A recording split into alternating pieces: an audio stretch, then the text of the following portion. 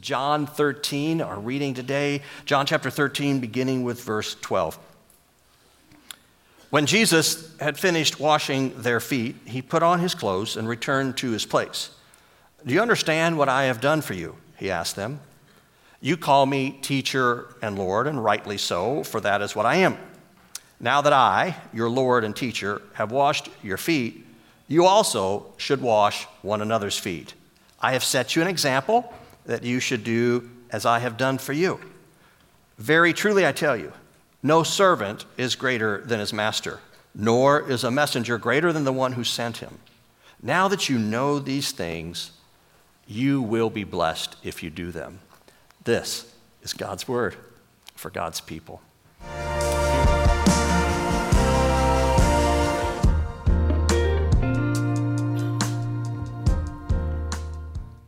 Well, it's not every day that I get to bring a friend to LaCroix's pulpit and welcome him to our worship service, but that's exactly the honor I have today as we welcome George Acevedo to LaCroix.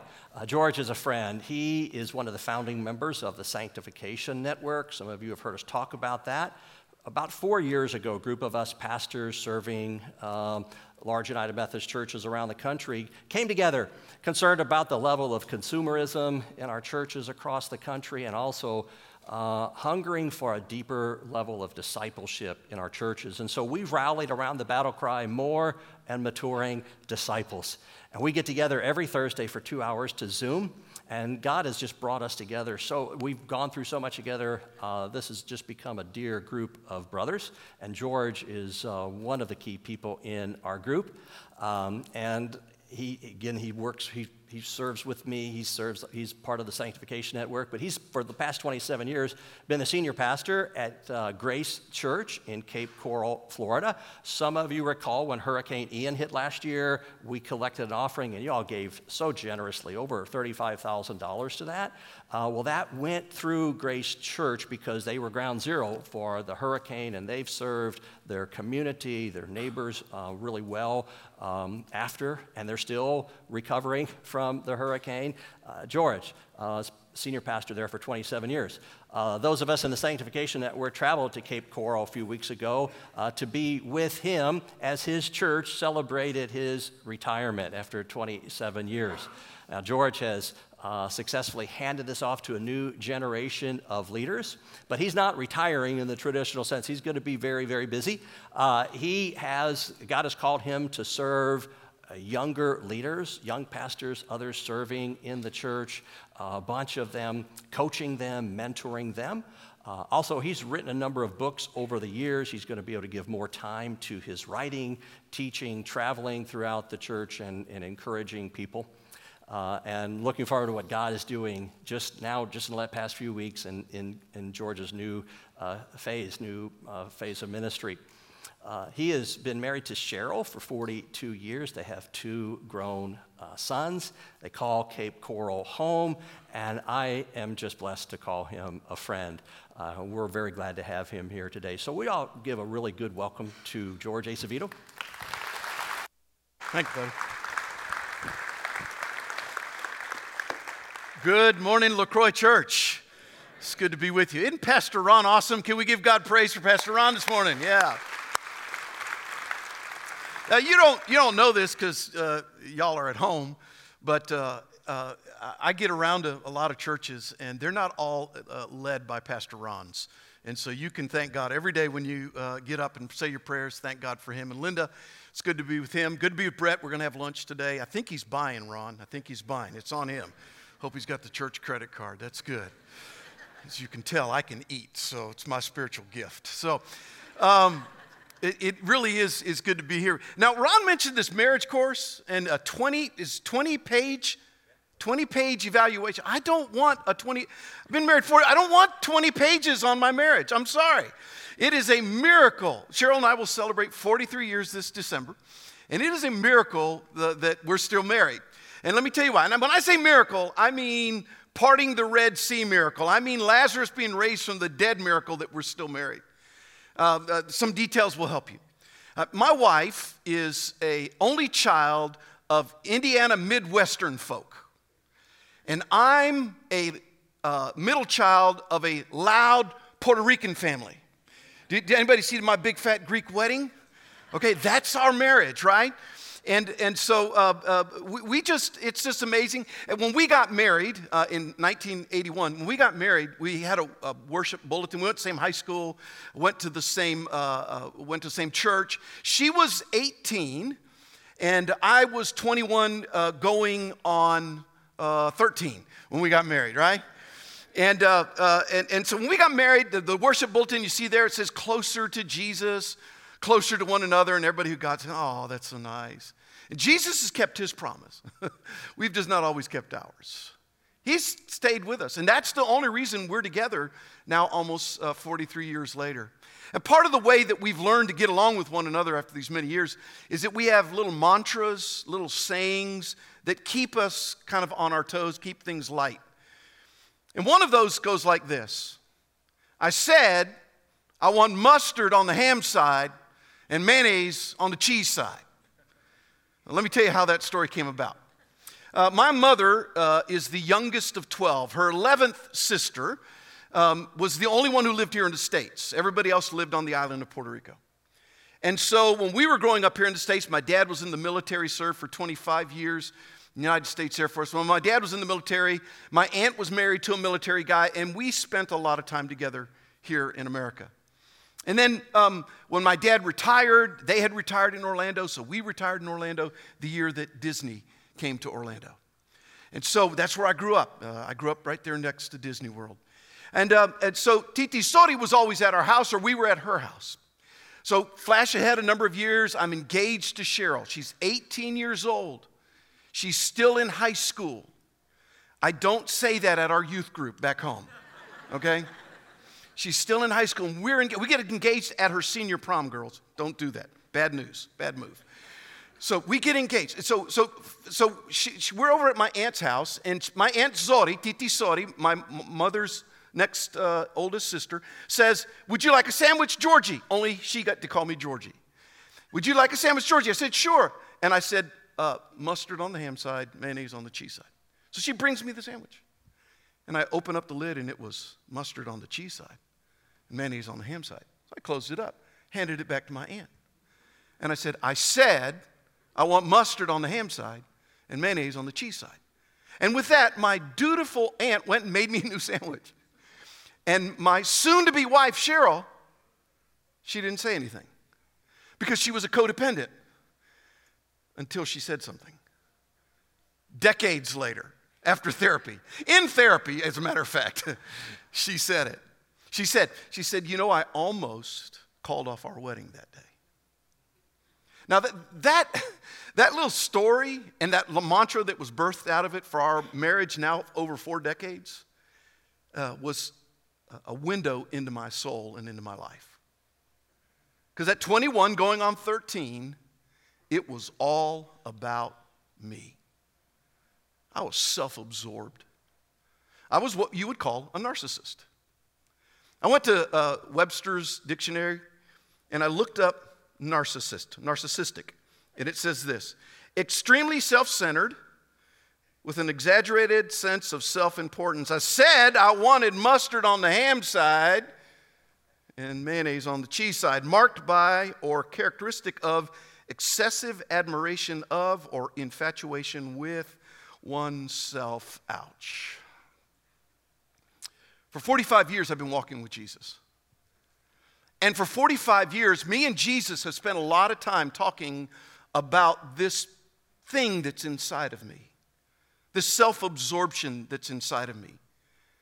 You know, because you're a part of LaCroix Church and you get good regular Bible teaching, that we begin our journey with salvation, but it doesn't end there. When we step over the line of faith, it's just beginning. Then we need to spend the rest of our life cooperating with Jesus and the Holy Spirit in this journey of sanctification, this journey of becoming more and more like Jesus. What we don't want to be is Jay in the Emotionally Healthy Spirituality book. Jay, who said, I'd been a Christian for 21 years, but I wasn't a 21-year-old Christian. I was a 1-year-old Christian 21 years in a row. We've got to grow up. I can't simply be this self-absorbed person. And Jesus has relentlessly been challenging me and continues to challenge me about my self-absorption.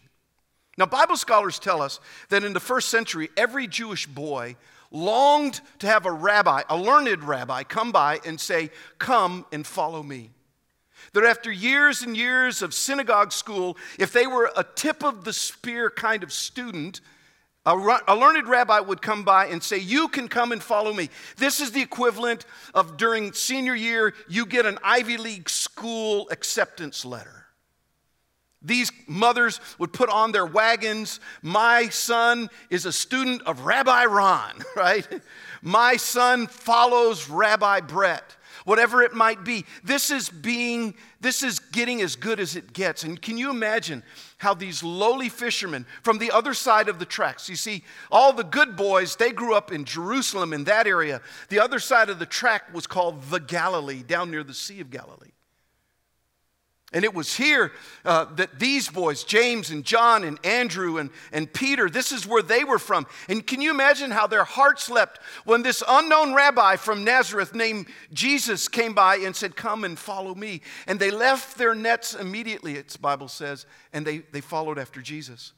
And when they did this, historians tell us that the community would come out and speak a good word or a benediction. The word benediction simply means good word. Would speak a good word. They would chant over the boys as they were going off to follow their rabbi. And here's what they said: "May you be covered with the dust of your rabbi." They were supposed to follow so closely behind their rabbi and take his teaching or his yoke upon themselves. And they were to follow him so closely that the dust of the rabbi's sandal would settle upon them. They were to be like their rabbi. They were to learn what it meant to follow Yahweh like their rabbi followed Yahweh. So for 3 years, these adolescent boys followed their rabbi Jesus. 26,000 hours, these 14 to 18-year-old young men spent following Jesus. And let me just remind you, there was a lot of "I want my mustard on the ham side and mayo on the cheese side" inside of these young boys. They were narcissists just like I was. So James and John, in one story, they just listened to Jesus, their rabbi. He just told them, he said, "Hey, listen, guys, let me tell you what's happening. I'm going to give my life. I'm going to be beaten, and I'm going to be hung on a cross, and I'm going to die for 3 days, and I'm going to rise from the dead." And James and John said, yeah, Jesus, we got that, yeah. Would you do for us what we want you to do? Would you answer our prayer request, Jesus? Full of themselves. Jesus just said, "I'm getting ready to do the one thing that will mark human history, my death, burial, and resurrection. And you want me to do something for you? Okay, what do you want, boys?" And in Mark, the boys tell Jesus, "Listen, when you overthrow the Romans," that's what they meant, "we want to be in your C-suite executive team. We want to be on your right and on your left. We want to be in charge. We want to walk around with King Jesus, and we are his number 1 and 2 princes." How's about that for Jesus? Now, the Bible tells us this in Mark chapter 10, verse 41 after that happens. Listen to how Mark records it. "When the 10 other disciples heard what James and John had asked, they were," what's the word there? Indignant. You can wake up this morning. They were indignant. They were indignant. Now, why were they indignant? Were they indignant because, like my wife, when I asked my aunt to remake my sandwich, she was just aghast at my selfishness? Were they indignant because simply James and John were so selfish? Well, the text doesn't lend itself to that interpretation. The text instead lends itself to the fact that they were angry, that they were indignant at James and John because James and John beat them to the punch. They wanted number 1 and 2 seat. They wanted in on the C-suite. They wanted to be the executives because they too were narcissists. I said, "I want the mustard on the ham side and the mayonnaise on the cheese side." And Jesus then uses this situation where all 12 of the disciples are just enthralled with themselves, to give them a lesson that I think those of us who call LaCroix Church our spiritual home, we might need to. Here it is from Mark chapter 10, verses 42 through 45. Jesus called them together, and he said, and this is the boys, you know that those who are regarded as rulers of the Gentiles lord it over them, and their high officials exercise authority over them. Read these 4 words with me. Ready? Go. Not so with you. Say it again. Not so with you. Shake your neighbor and say, not so with you, neighbor. Shake it. Say, not so with you. Yeah, not so with you. Now listen to the rest of it. Instead, whoever wants to become great among you must be your what? Servant. And whoever wants to be first must be the slave of all. For even the Son of Man did not come to be served, but to serve and to give his life as a ransom for many. Not so with you. Jesus was reversing the cultural norm. The cultural norm is that the Gentiles, they lorded over those, but not so with you. I have 2 boys, one's 35, one's 40. My 40-year-old regularly says, you do you, Dad. And what he's basically saying is, you do you and I'm going to do me. And that's not always a bad thing, but there is a propensity that it's, I'm just making my life about me. You go do you, I'm going to do me. My generation called it looking out for number one. It's this propensity that we have to want things our own way. And yet Jesus, in this simple teaching, points to a different kind of living. The radical way of the kingdom of God. It's what I want to call this morning towel-bearing service. Towel-bearing service. In contrast to do for me what we want you to do for us, Jesus models a different way. Not so with you. Martin Luther King was preaching about this one morning, and he said this about these verses. And so Jesus gave us a new norm of greatness. If you want to be important, wonderful. If you want to be recognized, wonderful. If you want to be great, wonderful. But recognize that he who is greatest among you shall be your servant. That's a new definition of greatness. And this morning, the thing that I like about it, by giving that definition of greatness, it means that everybody can be great because everybody can serve. You see, in the radical way of following Jesus, everybody can be great because everybody can serve. Doesn't matter whether you're rich or poor, young or old, educated or uneducated. It doesn't matter. This countercultural way of following Jesus is the distinguishing mark of his followers, is that they know how to serve. And Jesus didn't just preach this, of course. He modeled it. You remember that foot washing in the first century in Palestine was not a ceremony. It was a necessity. And when we read about it in John 13, the story that Pastor read for us just a few minutes ago, it was about us entering into what I want to call this morning the Palestinian mudroom. Because remember that in the first century in Palestine, no paved streets, no sewer systems, no garbage collection systems. It was all out in the streets, and travelers were covered with all kinds of mess on their feet. And so when they sat down to eat, and they ate at reclined tables way low, your feet was by your neighbor's face and their food. You wanted some clean feet at the barbecue that day. And so on that famous night, when they gathered in the upper room as Jesus is heading towards the Lord's Supper, the communion, which we will celebrate in just a few minutes, and it comes time for somebody to come wash feet, nobody moves. Nobody gets up and says, hey, I'll wash feet. I said I want my mustard on the ham side and my mayonnaise on the cheese side, is what they were saying. They were saying, life is about me, Jesus. And in that awkward moment, Jesus gets up. And he does the unthinkable because he's their rabbi. He's the one that said, come and follow me. He's the one that the community came out and said, may the dust of your rabbi, may it settle on you. And that Jesus takes off his outer robe. And he wraps a towel around him and he does the unthinkable. He washes their feet. Can you say awkward? Now, wearing a tunic is what slaves did. And culturally, we wouldn't know this, it's 21st century Americans, but culturally, first century Jews would not even allow another slave Jew to wash their feet. It had to be a non-Jew to come and wash their feet. And here's Jesus, their rabbi, washing their feet. All the air is getting sucked out of that room. This is an unbelievable moment. One commentator put it this way: the one into whose hands the Father had given all things now takes his disciples' feet into his hands to wash them. The one who had all authority, the one who was there when the world was spoken into existence with the voice of God, that one now washes dirty, dung-filled, dust-filled feet. And John records then what Jesus does next. And just like he had harnessed the story in Mark 10, here Jesus harnesses this story as a teaching moment for his disciples. Let me read it to you one more time. John chapter 13, verses 12 through 17. When he had finished washing their feet, he put on his clothes and he returned to his place. Do you understand what I've done to you? Done for you, he asked them.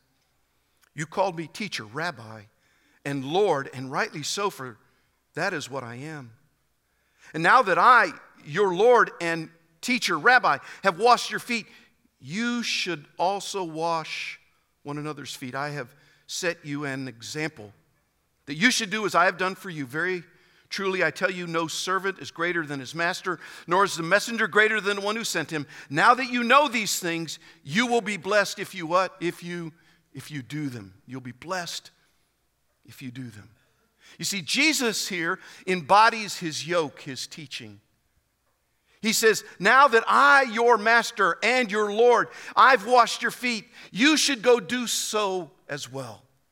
He was modeling for us and saying for us, this is the way of being a towel-bearing follower of the one who bore our sins on the cross. And can I remind you that our aching and broken and divided world longs for this?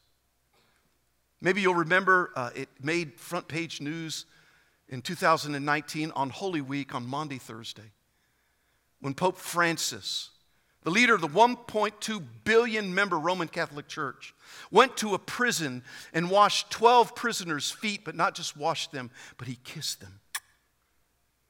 He washed and kissed their feet. And the entire world stood on tippy toes because that's not what religious folk do. And yet the Pope took Jesus at his word. As you have seen me do for you, you now go do for others. So, into a world that's filled with men and women who are just like me, I said I want mustard on the ham side and mayonnaise on the cheese side. Narcissist, self-important. Our rabbi invites us, he charges us, he admonishes us, he challenges us. And I wonder if even this morning, right here at LaCroix Church, Jesus is begging us to become towel-bearing servants. So here's the sermon in a sentence. If you don't get anything, I hope you'll get this. Don't throw in the towel, take it up. Say that with me. Don't throw in the towel, take it up. One more time. Don't throw in the towel, take it up. You've seen boxing matches that when the boxer's getting beat to death, that the coach will throw in the towel and they say, enough, the fight's over. What I've noticed about the Church of Jesus in America, in our post-COVID, economically strained, politically, culturally, and yes, even religiously divided world, where, mind you, newsflash, we got another political cycle starting here right now. Into that kind of world, what I'm seeing a lot of believers say is, I'm giving up. I'm giving up on Jesus. I'm giving up on the church.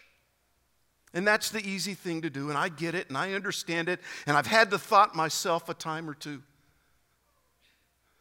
But I can't get away from Jesus. And the truth is that I was 45 years ago an alcoholic and a drug addict, either headed to prison or to the morgue. And Jesus rescued my soul. And how can I not but serve him when he's been so good to me? How can I not but give myself in simple service to others because he's been so good to me? Don't throw in the towel, LaCroix Church. Take it up. This could be our finest hour. Remember, Jesus washed their feet before they went to the communion. Could it be that what Jesus was doing in that simple act is saying, if you want to commune with the eternal God, Father, Son, and Holy Spirit, the best way to do that is on your knees washing feet, serving people. Two quotes that might help us as we consider what it means for us and how do we do this. Listen to what Mother Teresa said. She says, we can do no great things, only what? Small things with great love. Small things with great love. Here's what it means. It means taking in your neighbor's garbage can. It means inviting the widow who lives down the street to come to Thanksgiving dinner at your house. It means being nice to the barista at the coffee shop. It means today when you go to lunch to give an extravagant tip to a single mom who's trying to keep it together as a waitress. That's what it means. It's not great things, it's small things done with great love. A Korean theologian that I was preaching with at a conference, he said this. He said, don't do great things for a great God, do good things for a great God. Even in my grandiosity of serving, I want to say, I want to do something great for God. And kind of what I'm saying is, I want my picture on the front page of Christianity Today. No, he says, no, do good things for our great God. Friends, this is the way of Jesus. And maybe this impulse to be a towel-bearing servant was in you at one time, and maybe it's grown dormant. And the Spirit of God is singing in your soul this morning as you've heard God's word taught, and you're saying, I want to be a servant. A few years ago, I found this video of an elderly Spanish ballerina by the name of Marta Gonzalez.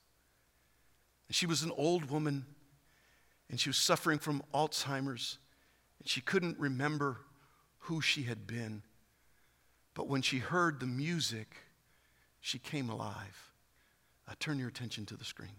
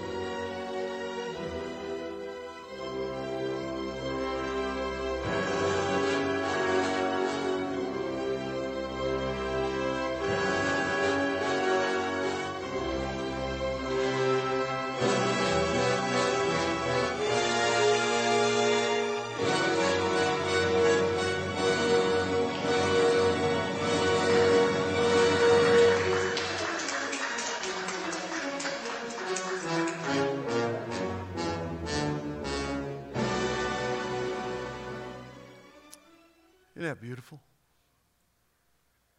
When the Spirit of God comes upon a Christ follower, the Spirit of God awakens that which is dead in us.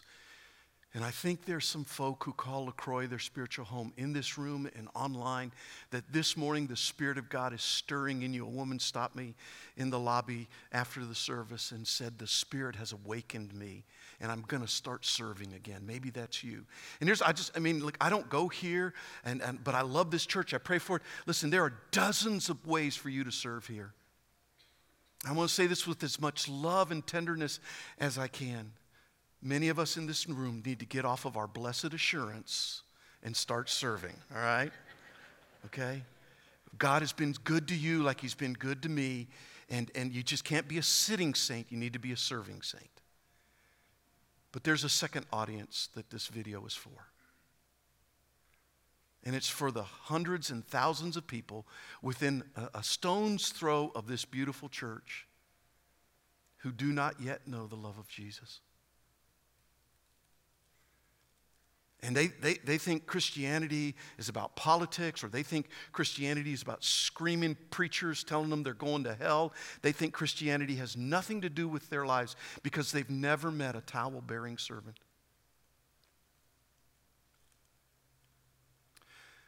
The worst night of my life was the night that my 22-year-old son overdosed from a black tar heroin injection.